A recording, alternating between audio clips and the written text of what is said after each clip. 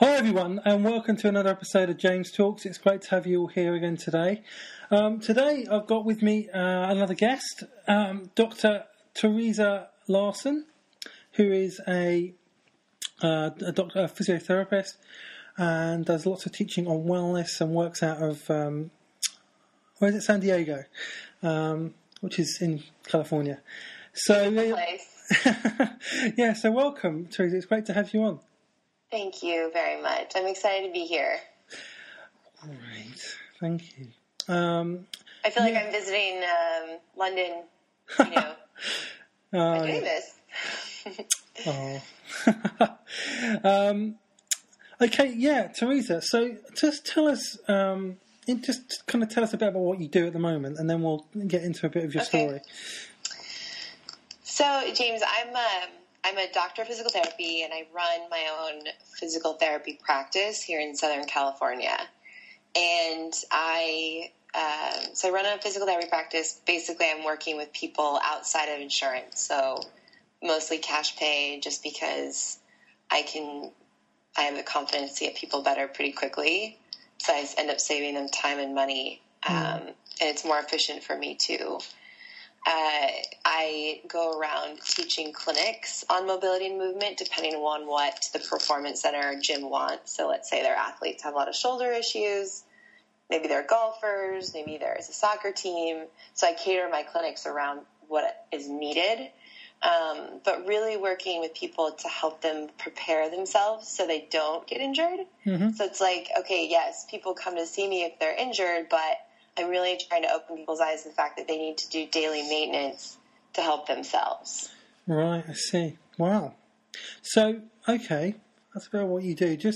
I know you've got a really interesting story. Theresa's got a book out coming, by the time this podcast comes out, it'll all be out, called Warrior, which is a memoir about, how she got to where she is now, and because she's got a very interesting story. So, Theresa, just tell us a bit about that story and how it all began, kind of thing. Okay. Yes, so I have a book that's being released April 5th. So it's in what we call like a soft launch phase. It's about 5 weeks out now. But it's a memoir about my life and pieces of it. Memoir is supposed to be kind of dramatic, so they're the more dramatic parts of my life that have kind of got me to where I am today. The dramatic ones make for the story, right? So, but I talk about, my life growing up with a single father and two older brothers, very competitive environment. I discuss how I lost my mother at a very young age, and being a very sensitive soul and introverted, that was a huge impact on my life, and it was a change. It changed me, which it does every person. If you've lost a loved one in your formidable years, it does something to you. Yes, it does. But the thing I learned from my mother was, life goes on. You can make the choice, be resilient. You can make the choice to go on with your life and make it a good one. Don't use excuses of loss and whatnot to get in the way of what you want. It definitely will impact you at times and you will grieve, but allow yourself to do that. And that's easier said than done, right? So moving forward with my life, I became very competitive. And so in high school and college, I was very good at sports, and being very sensitive and introverted, I got a lot of attention at being really good at sports. And so my self-definition began, like my self-esteem kind of grew off of this fame, from being a really good athlete. And so I felt like the more attention I got, the more pressure I put on myself. And so I couldn't lose. And everything was reliant on other people's approval, what people would say about me, wins or losses, numbers I got on tests, etc.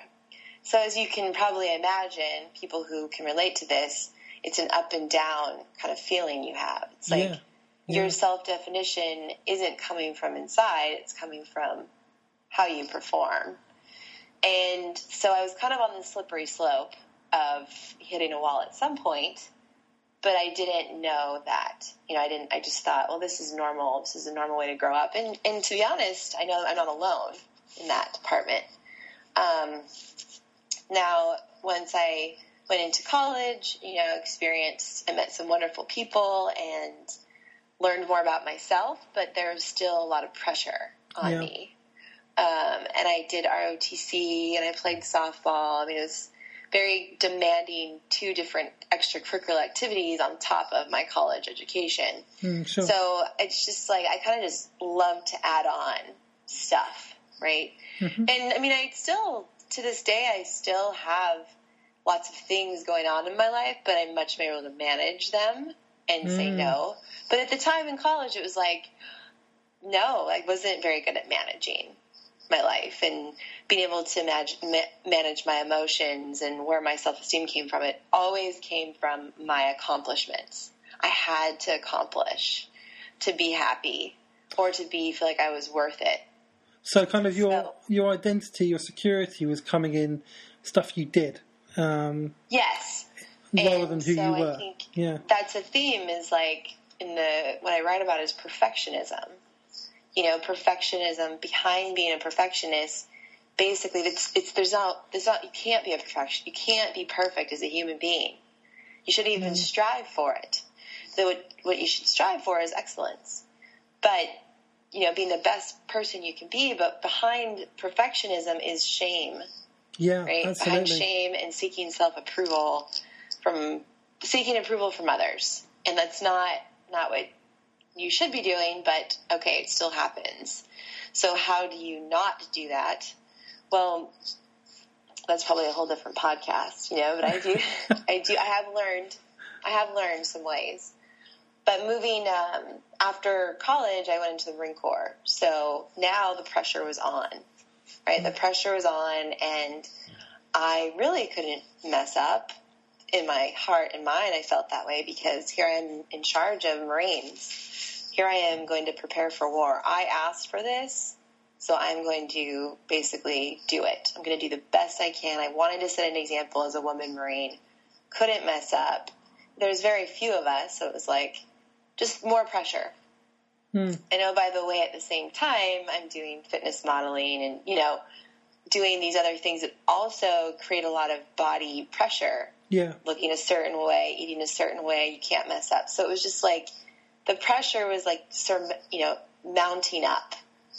And in my first year as a platoon commander, as an engineer, of course, performance-wise, nobody knew I was struggling. Like, I wouldn't let anyone know that because if I let someone know that, that would be considered a weakness, perceived as a weakness, right? Yeah. So... And even I would, if a Marine needed help, I would see that as a weakness. So, I mean, I had the Marine mentality too.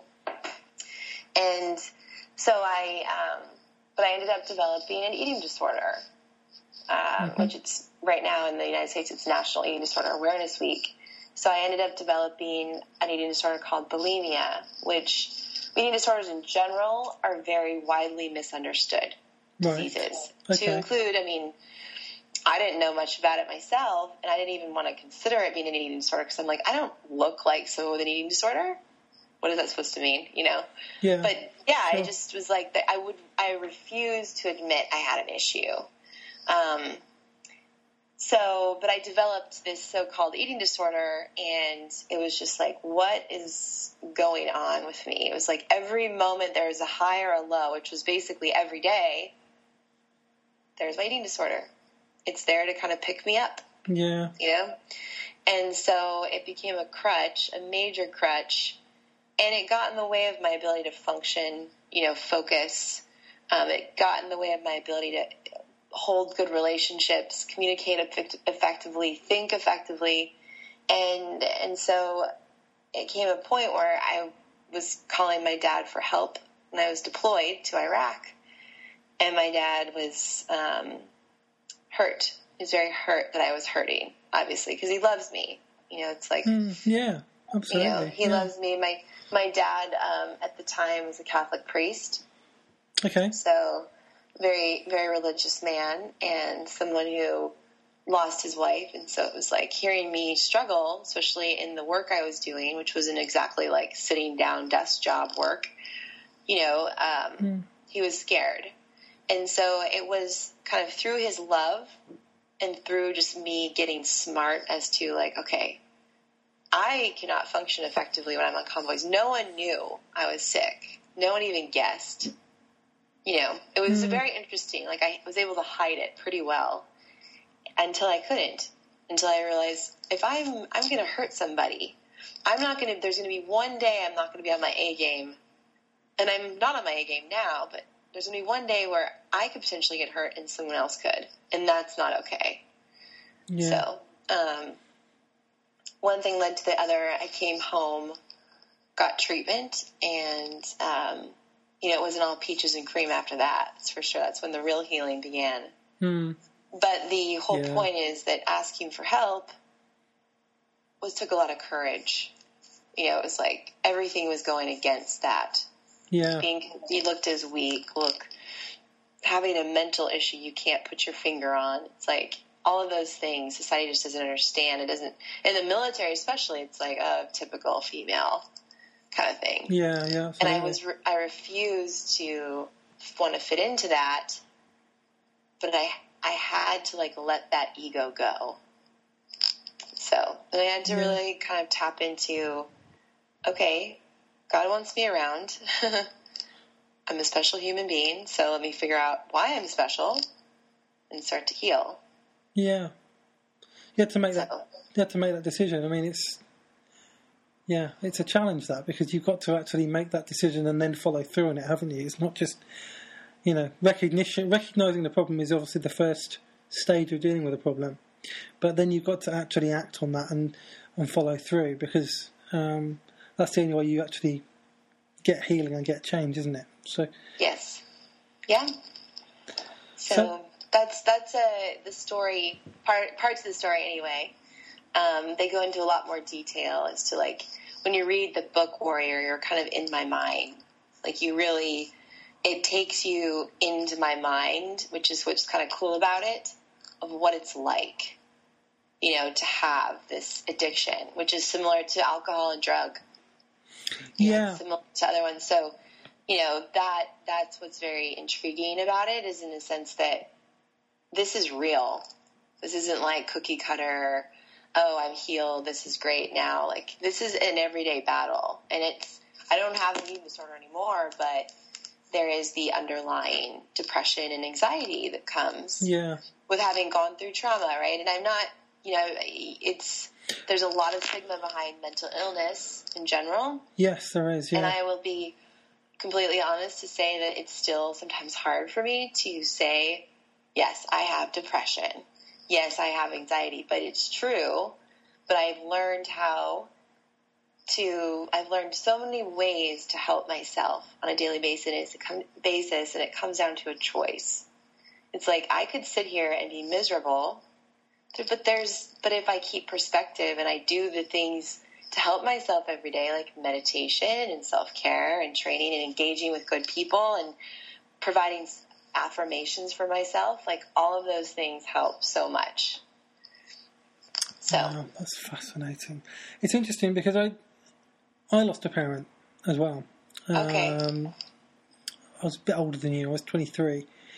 But nevertheless, I definitely responded in a way, much like you, except I did the opposite. Because comfort eating for me was the thing. I overate, So I put on tons of weight and, got addicted to sugar, kind of, in a sense. And that went on for years, really. Just, Okay. And there's no doubt, looking back now, and I'm still a little bit overweight now, but I'm in the process of losing weight. But I'm nowhere near what I was at all. I'm much healthier now. But looking back, I was quite sluggish, and I didn't have much energy, and I didn't have much motivation, and was pretty down, And it took me a while to realise I needed help, I needed to get, counselling and stuff, and for kind of anger stuff to do with what had happened. But yeah, it's a slow process, but it's important because when, as you know, when you lose somebody like that, it affects you, and you need to talk about it and you need to deal with it. And there is going to be a response somehow. You just have to, and it's going to be different for everybody, obviously. It is. I think the thing is you have to let yourself grieve. I think it's easy, the anger can, you kind of want to replace it with something. It's like you want to do something about your anger instead of just be angry. Do something about your sadness versus be sad. It's not comfortable to be sad. It's not comfortable to be angry. But I lost my father tragically a year and a half ago. Oh no, that's so sad. It was just, there was nothing I could do other than grieve. And of course, there was thoughts that came up, like old tapes of course there's things I can do to help myself alleviate the pain that you feel. But it's better to just bask in it. Be there and actually take in the good from the memories you had. And just feel it. That's part of being human, is feeling, right? Everybody wants to take a drug to stop the pain. Childbirthing is, I haven't had a child yet, but it's like so typical I can't stand the pain, I'm going to, and there's lots of different reasons. Some people can bear pain more, but part of the human process is like grieving, feeling pain. If you give birth to a child, there's going to be pain. It's just the way it is. Yeah. So if you can accept it and allow yourself to go through it, it's much more manageable. There is a light at the end of the tunnel. It's not, the loss of your parent is, however old you are, it's not easy. It's just, it's going to get different over time. The acuteness of it will be different because it won't be as acute, but you can rewire your brain to take in the good. Like if you have a sad moment, you can think about a good memory and it helps you that sadness kind of turns into appreciation. Yeah. Anger, there's nothing, life is completely unfair. It's just like, that's just, yeah, definitely. And just accepting that and knowing that I'm going to do the best I can now. I wish I could change a bunch of things for my dad and help him with the things he was doing, but it was his life. He lived the way he did, and he loved people. He was on a bike ride and had a heart attack. The most healthy guy, and this is a mile 80 out of 100. It's like the guy just loved to push it on his own, always helping others, and it's can't change that. And it's like, okay, I would love him to still be here, but he did pass doing what he loved. Yeah. So that's one thing, isn't it? Yeah. Yeah, and you have to remember too that it's nice to think about. Like, I'm married to a wonderful man. It's like I have a wonderful family here, and just me and him. Like we do have extended family, but I'm thankful for him, and I'm also just thankful for the parents I had. Yeah. And they're still here. It's like just being able to appreciate them, because I don't, especially being someone who sought approval from others for so long. James, it's been such a journey to be able to, just in this last year or two, I think even writing this book was very therapeutic for me, just to be able to sit back and say, I don't need someone's approval or someone's hug to feel better. Yeah. I got this. I got this. I have strength from them. I can be in the car and be completely silent and just listen. Just listen to myself, maybe listen to what my dad would tell me, whatever. And it's like, I don't need, it's nice to have people give me a hug. It's nice to feel better and have friends, but I don't need that. I just need to know I'm okay. I need to know that I was loved, that I'm loved. Yeah, that's all we need at the end of the day, I think. At the end of the day, we just want to know it's going to be okay, and we want to know that we're loved. Yes. And, underneath all the rest of the stuff, that's what it comes down to. We want to feel like we belong and that we're loved, and that, that we're not alone, and those kind of things. And it's going to be okay, Yes. And it's interesting, actually. I'm just picking up on what you said about your book and how writing your book was therapeutic. I certainly found a lot of the writing that I've done. Writing is very. It's a very good way of dealing with what's going on inside. It is. All art is. I would say all art is can do that. But certainly, I know that as a writer, being able to actually articulate what's going on and just say it, it actually sometimes stuff comes out you didn't even realise was in there. Yes.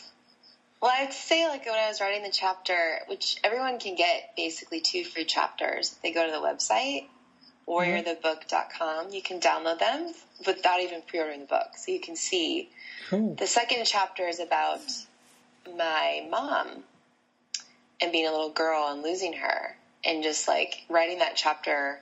Like, initially when I wrote it, it was like, this is growing up, you know. I didn't really write the way I felt as a little girl. And then I went back and, like, because I had a dream, I think, one day, you know, I was like, I need to write more about this. This person had a huge impact on my life.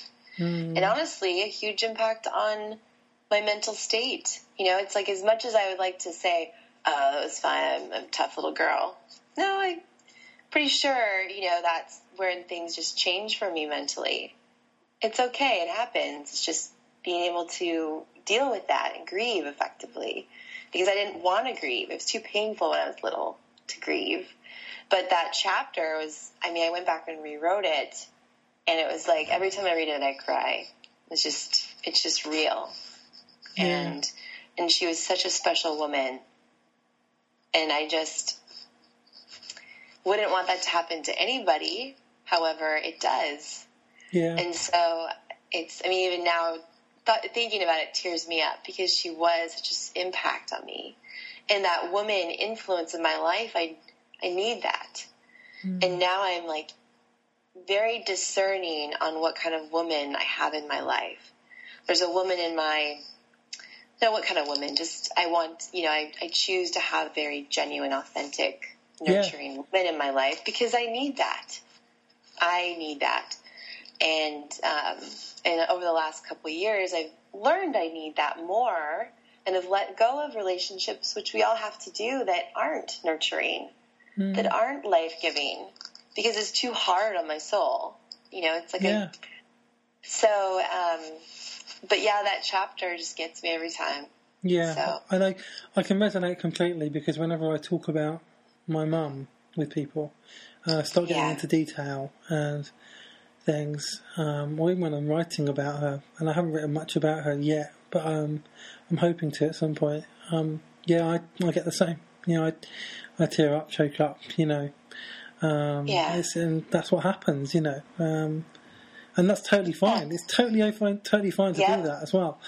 Yes, it is, and you know, you're not alone too. It's like, it's nice to be able to share. You know, when I lost my dad, I had friends that reached out, like, I lost my father too, and it's like, you don't like to hear that, but it's also nice to know you're not alone. Yeah. Okay, thank you. Tell me it's going to be okay. Sometimes you need that reminder. Yeah, absolutely. So okay. So you got to dealing with your condition that you have, and so how did you get kind of from there into what you do now? So that's a good question. I didn't, when I got out of the Marine Corps, I had to figure out what I was going to do with my life. Because the Marine Corps really didn't know what to do with me once I said I needed help. You know, it's like, here's a really good Marine who's going to go a long way, and then, oh wait, she needs help with what? You know, let's see her out. So I got out, and it was hard, because it was like, you just feel like you're kind of kicked to the curb. Mm-hmm. That's the feeling you have. And I just didn't know, like, what direction I had, because I wanted to be a Marine, you know, so trying to figure out what I wanted to do with my life again. I got this opportunity to play softball in Italy. So I played professional softball in Italy for a year. And it was over there when I realized, you know, I don't really like softball anymore. I mean, it's fun, and it was a great opportunity to play in Italy. But imagine, here I am with an eating disorder in Italy, the land of food, right? Yeah. But it was over there when I realized I had to work with a doctor there because they had a physician and a physio that I worked with. And it was really nice to connect the dots between like, oh, I want to do something in medicine. But I don't want to be a medical doctor. Like, I don't want to sit behind a desk and prescribe medication. I want to prescribe movement. So I looked into PT schools while I was out there, and I was like, oh, I can start doing my prereqs. I had 2 years to do like all these pre-medical prereqs because I didn't have any background, right? And so I mean, my background was political science of all things, right? Yeah, that's mine as well. Military, but not for like medicine. So I went back to school, like literally went to a community college, going from like a very good private school, ended up going to a community college. So it was very humbling for me, very good, because I got to meet other people, who, didn't necessarily have scholarships to college or have money from their parents to go to college. So here I am, like, working to get my physics and chemistry and all that good stuff done, and biology. And I met some wonderful people I'm still friends with to this day. Probably met more people in those 2-year process of me going back to school than at my school. I went to college, Villanova on the East Coast, which was actually interesting, So I took me 2 years to do all my pre-med prereqs, got into PT school, and went through the graduate school process, which was not exciting for me. It was like, oh my God, I have to do this 2.5 years, of school, more school. Like, how much more school can I take, But here's the thing, like, during that process of me going to Italy, that's when I said no to my eating disorder.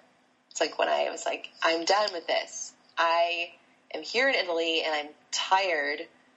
I'm sick and tired of this disorder getting the best of me. And anytime I have a success or a failure in my life, I succumb to it. It's like a bad relationship. And so I literally sat down one day after a night of just like eating disorder craziness. I woke up, wrote a letter to it. And then since then, so I turned my pain into anger.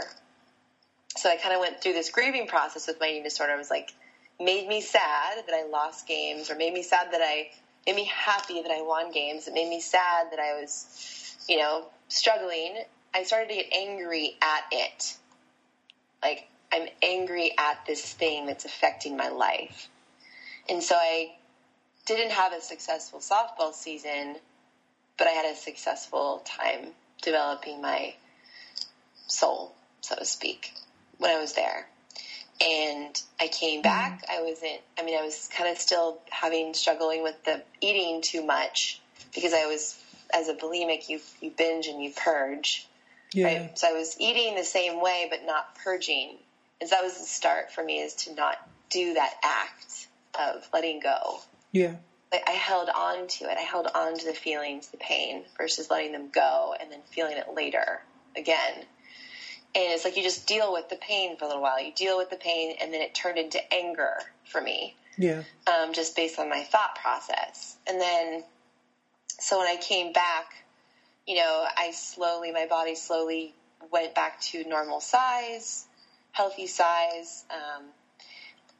Then I started dating, right? I had a couple of relationships during my pre-med days, and the relationships were also challenges for me, because I was dating these men who were like wanting me not to go back to school and giving me a hard time for being this educated woman. They're like, I got pressure to be a mother early and to let go of education and be Wow.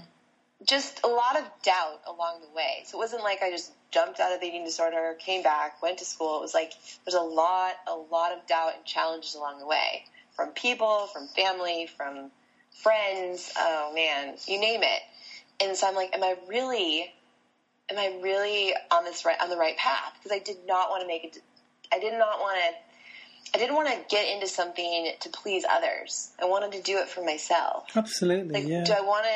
Do I really know what I'm getting into? Because I did not enjoy physical therapy in the clinic. I even worked in the clinic as an aide, and I did not like it. Wow. So I'm like, what am I doing? Right? Why am I doing this? It's kind of interesting. Yeah. Like, if I were a parent, I'd be like, what the hell are you doing, kid? Like, if you don't like physical therapy, then why are you studying it? So, or why do you want to study it? Well. So my dad was always,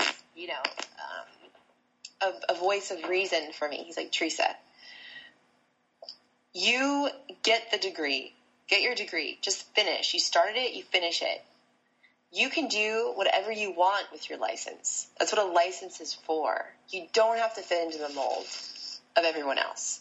If you love fitness and you love medicine, then go do what you love. You don't have to do what these people in the clinic are doing. Go create your own path. And just like him reminding me that was helpful, because it's like my practice does not fit any PT clinic. Like, it's so different. It's so awesome, so flexible, so freeing. And I'm so happy I can do it. But awesome. That message wasn't always, when I went into PT school, when I got out, I worked in a traditional clinic. It was like soul sucking. Like, really, for someone like me who has been through a lot and is like, things haven't really exactly worked out the way I'd planned, which is part of life. It's like, I needed freedom. I needed flexibility to be creative and help people the way I felt they needed to be helped, the way I would want to be helped. And I was able to find someone who did something the way I would want to do it. He's a doctor of physical therapy, and I just mimicked him. And now he's my good friend, and I teach for him all over the country. So it's like, awesome. It was pretty cool. And it was like, but I just had to believe that what I had going on, like my education, getting my license, was the most important thing. Like, just had to finish. And with that, I could do what I wanted. I could be more creative, have more flexibility and freedom. Yeah, that's so cool. That sounds really awesome. What great advice to give someone. That's pretty awesome advice. Yeah, wow.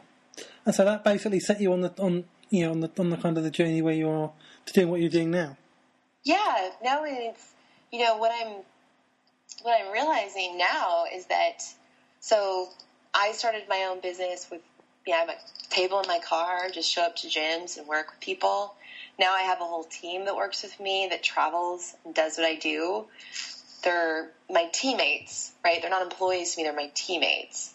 And the thing is, we're tapping into more of how to help people digitally, because there's so many people that don't get good care and that just don't get good information about movement in their bodies. There's so much crap out there. It's ridiculous. It's just the fitness. I study fitness, I study medicine, and it's just like amazing how many people get sucked into this daily, weekly thing that they have to go see someone to get better. Or, they shouldn't be squatting anymore. They shouldn't be deadlifting, or they shouldn't be lifting, for a cup in the cupboard. It's like, seriously? Our bodies are designed to move. Yeah. They're not designed to be sedentary. You squat onto a toilet. You deadlift your laundry basket. People should know how to do these things. So if any doctor, I'm going to tell your audience this, tells you to stop moving, you can just give him the middle finger or say goodbye. Go to a different doctor. That's more maybe don't give him the middle finger, Like, I would. I can imagine. Totally fine. So let's talk about that part of it a little bit more, because we're going to be, just in case anyone listening doesn't know, what we're going to be doing. If you're a regular listener, you'll remember that I had a woman called Dr. Kate Hendricks Thomas on a while back, and we had a really good chat. Amazing woman. Yeah, and that's who connected me to Theresa, actually. And we're going to be. I'm going to be having her back. I'm going to be going through the 3 different main principles in her book in 3 separate podcasts, and Theresa was going to be with us in those podcasts. So we're going to be talking about these things using Theresa's knowledge and experience as well as Kate's, as well as kind of my perspective as kind of the spiritual perspective and the whatever, that kind of stuff. So we're going to be doing that. That's going to be coming up on the podcast really soon. I'm also going to be doing hopefully a live call at some point as well with all 3 of us, where you can join in and ask us questions. So that's kind of the idea behind what we're doing. Just what are some kind of, in terms of what you do, like in terms of people who are kind of like, I mean, for example, me, at the moment, I don't do as much physical exercise as I should, and I'm at a kind of point where I want to take more care of myself and I want to get more healthy overall, because I think, our physical health has an impact on our mental health, and it has an impact on our whole kind of wellness, doesn't it? So, what would be like kind of 2 or 3 kind of key tips that you would have? People who are kind of starting out on that kind of journey. So I would say that think of your health it's like the important non-urgent things, just like in your work. It should be the things you take care of daily. So I believe that you need to take 5 to 10 minutes of quiet time per day. You can meditate, you can pray, just stillness and quiet. It is a great way for your body and mind to balance, or start to balance. So it's so often that we're moving all the time, and, we don't sit still. It's like from the moment we get up, we're going. Our mind is going, and it's like, why would I want to sit still?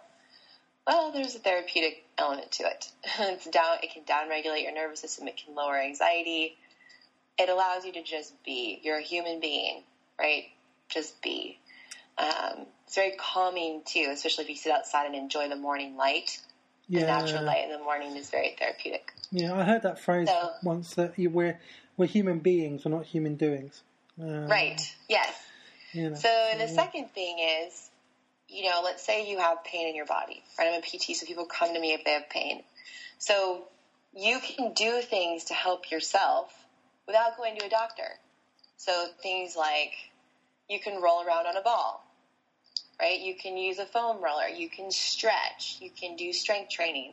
Like, do something that takes care of your tissues on your own for at least 10 to 15 minutes a day. So let's say you got a really tight shoulder, right? And your neck is referring pain into your neck. Yeah. Well, then get a ball or a foam roller or something and work out that painful area. You're not going to hurt yourself, and it's actually, you don't have to wait for a doctor to say you've got a gunked up neck, now a low back, now an ankle to help you. Like, you can start to work on your own hot spots, right? If you got a tight hip, well, then do some work on that tight hip with a foam roller, a ball, maybe stretch it a little bit to help yourself. 10 to 15 minutes a day. Like, it's better than taking ibuprofen, right? Those non-steroidal anti-inflammatories. Who wants to do drugs? Ice doesn't work.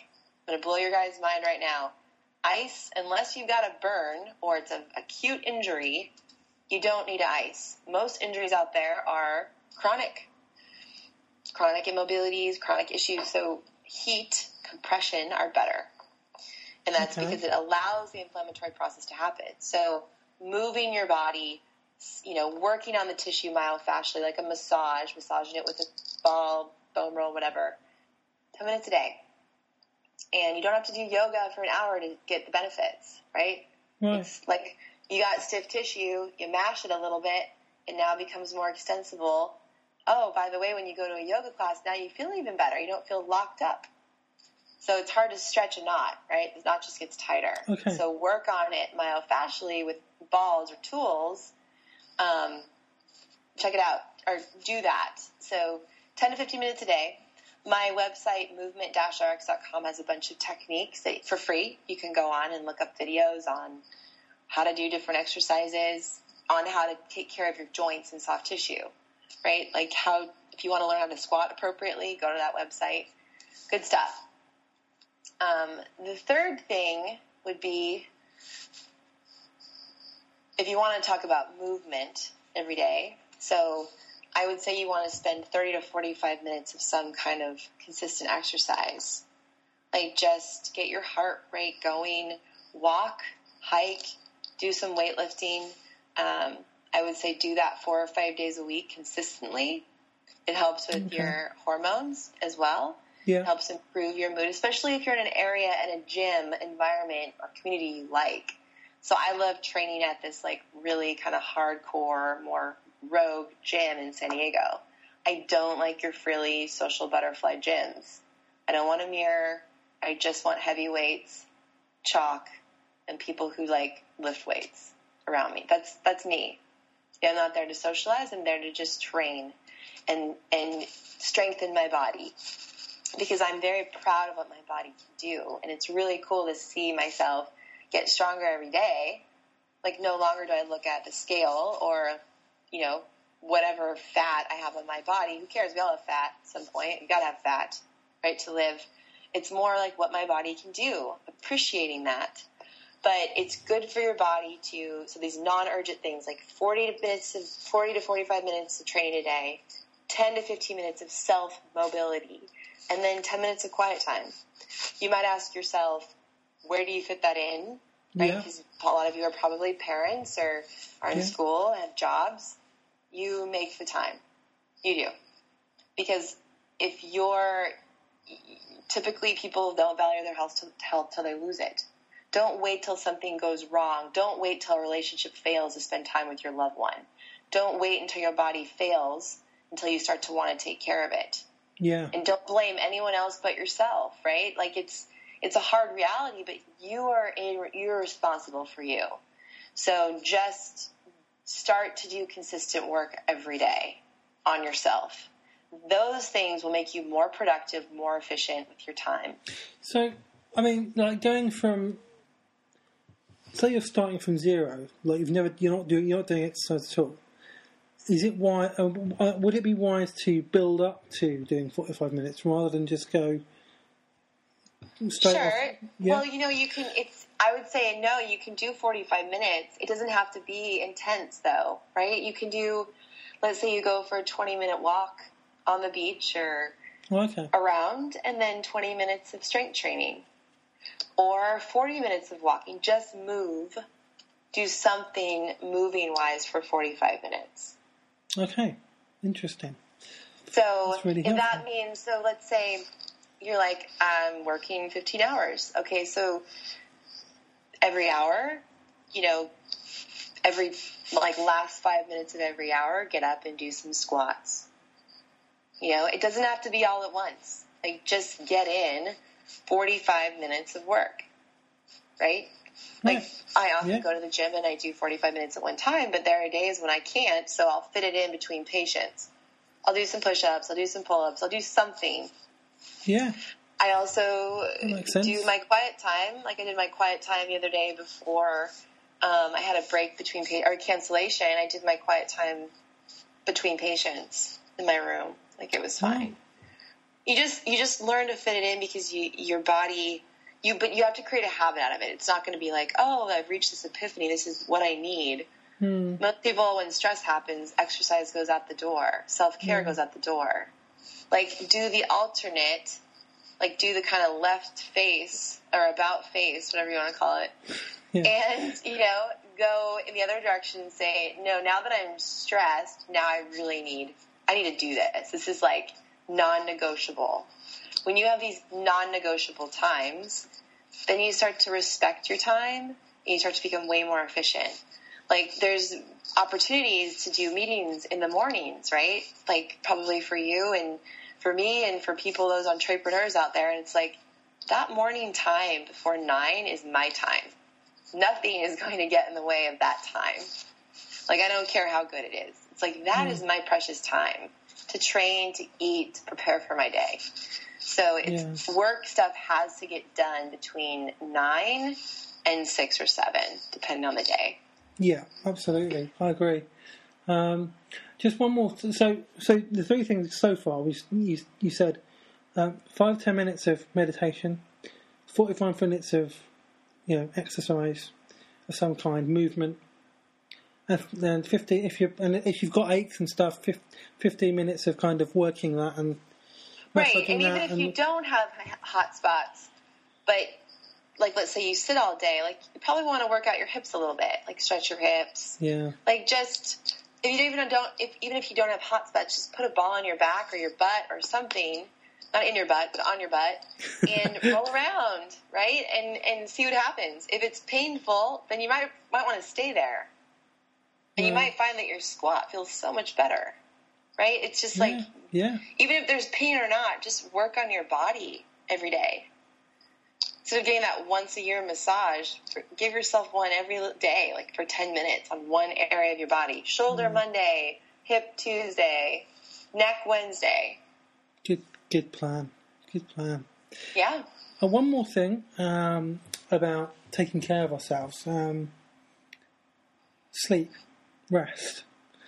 I'm writing a book right now about identity, and one of the chapters I'm writing is about Sabbath and the importance of rest, the importance of sleep, and getting good, healthy sleep. And I know that having seen your site, I know you've done a bit about that as well. So, what kind of basic kind of wisdom have you got about that? So sleeping, the research shows that you need 7.5 to 9 hours of sleep a night. So as an adult, like obviously infants need like 14 or 15 hours. I wish I was still an infant. I wish I had the time. No, but yeah, 7.5 to 9 hours of sleep allows your cortisol levels to be at a normal level during the day. It allows you to function. It allows your body to recover effectively. And your body goes through like this REM cycle, stages of sleep. So like the first initial stage or the first part of the night, the first 4 or 5 hours are like when your body actually can recover the most. So you're like just getting 4 or 5 hours of sleep is not enough though. No, you need to be able to get that 7.5 to 9 hours. And it will affect your mood. It will affect your efficiency. It will affect your productivity. So I did an article on it. I got a lot of my research from Ben Greenfield and Sean Stevenson. And it's good stuff. I mean, it's like at night, the biggest thing is your body is exposed to all this light during the day, which increases your cortisol levels, right? And allows you to be awake. But then as you get into the evening, we still are exposed to these blue light screens, LED screens, which are bright and keep our body awake. Yeah. And so people are up until the wee hours of the morning and they don't even realize that it's like, that's not good. And so naturally at night you want to, expose yourself. You want to kind of decrease that glare, maybe even stop using your screens at night, stop watching TV, or wear these things called amber glasses that you can get for like $8.99 on Amazon. There's also the Flux app that you can use to limit the blue light that emits on your screen. But like that will help increase the melatonin production so your body will prepare naturally for sleep. Because the more you expose yourself to unnatural light, the more your body's going to think it's awake, right? And your body goes and dips in temperature towards the night because you're ready to go to sleep. Yeah. So the ways to help yourself set yourself up for good sleep is one, get up in the morning, enjoy the quiet time, maybe enjoy it outside with exposing your naked eyeballs to blue light, which will wake you up. Have your cup of coffee then, go about your day. And then as it gets towards dusk, eliminate that blue light by wearing these amber glasses. I literally wear sunglasses at night. Like that's the song I play at night too. Like, have you heard that song, Sunglasses at Night? No, not heard that one. Well, you should check it out. It's sounds like a cool name for a song. Yeah, so I wear these sunglasses at night with my husband. We kind of laugh at each other because we look like, we look like we're in LA, Hollywood. Like, what are we doing in our own house? I totally rip on people who wear sunglasses in the restaurant. Not if they have an eye problem, but like, come on, we're inside. Like, this isn't, let's not wear our sunglasses. Your eyes are beautiful. But at night, it eliminates that like glare from screens, right? So your body will naturally start to produce more melatonin, and let's say you took a hot shower at night, it'll also help your temperature drop immediately after, so your body's ready to hibernate, sleep. So just think about those things. First, I mean, those are like good sleep hygiene. I wear earplugs too.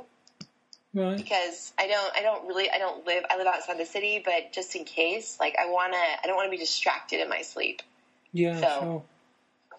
Sure. Well, that's all really, really useful. I mean, you see, to me, I mean, it's all of this stuff is connected. I mean, what Kate talked about on her podcast, what you talked about, taking care of ourselves actually allows us to. You sacrificing those bits of time, maybe an extra hour in bed and an extra hour doing exercise and all that time, what you give up in that time, actually you gain in being sharper, having more energy, being able to do better work when you have the time to do that. So making those little sacrifices and using up that time allows you to use the time that you do have more effectively. Yes. Exactly. Yeah, and just be healthier. And I think I mean, in terms of spirituality, I think, and Kate will talk about this a lot more as well. But for me, part of becoming who we're created to be. Is about being really healthy. It's about taking care of ourselves because, and it's not a bad thing to take care of yourself. It's not a bad thing to look after yourself. It's not selfish. No, it's not. It's very different from being selfish. It's very different from, being greedy or being rude or anything like that. Taking care of yourself it's important. We all do that because. That's how we're going to achieve what we're meant to achieve, what we can achieve. We're going to achieve our maximum. Yes. And that's really, really important for all of us. The world needs us all to be healthy because the world gets the best out of us. Yes. Very true. So, good. It's been so good talking to you today, Theresa. I've learnt so much, and great to talk to you about grief as well, and because I know that a lot of people listening will benefit from that too.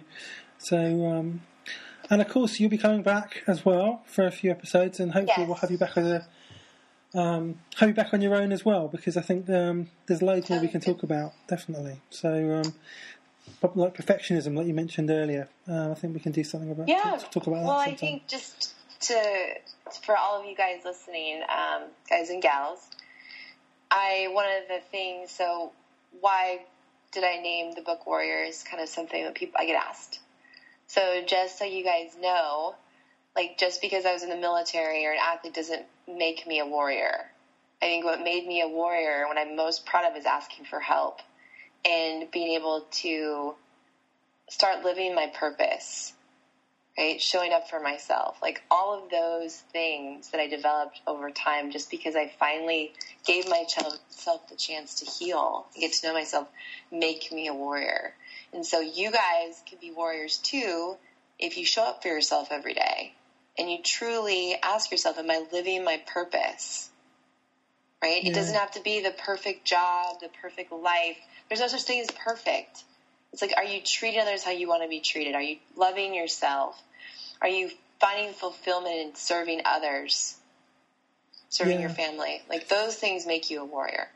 That was literally the question I was going to ask next. Okay, let me beat you to it. I was going to ask you about what it means to be a warrior because your book is called Warrior, and you're right. Being a warrior is not. It's about having the courage to deal with what's going on inside of you, with your conflicts and your pain and your grief and your suffering and your addictions and all that kind of thing. It's having that takes courage, and but we can all do that. I mean, I had to. I mean, I said earlier, I had to confront issues in myself of like overeating and of anger and all these things when it came, which were kind of linked to to grief, to a lot of your issues were. But when I eventually did face them, it was life changing, and it was, and the pain that you go through, I think, and you'll probably resonate with this. It doesn't ever go away, but you just learn to deal with it in a lot healthier way. Yes, you do. And that actually ends up benefiting a lot of other people as well. So. Yes. So great. Well, yeah. The book Warrior. It's out April 5th. This podcast will go out the week of its release. So I would definitely recommend that. And for your audience, know that if you do pre-order the book now, we're giving over $5,000 worth of prizes. So, there's options for every order, you're going to get a gift, but you'll also be able to enter a raffle that we're doing. Oh, great. Involve products that you can win. So, just check out the website. It's warriorthebook.com. Cool. So, okay, and where can people find you? So, you can find me at drteresalarson.com. So drtheresalarson.com or movement-rx.com. So I have my own company, but then I have my own website too that says more about my book. Okay, cool. That's great. Fantastic. Yeah, I've already checked out the website. I recommend it definitely. There's some good videos and good resources there, and really helpful. So definitely. So thank you, Theresa. That's been thank you, James. So great to have you. Okay. All right. Okay. Well. I'll talk to you all soon.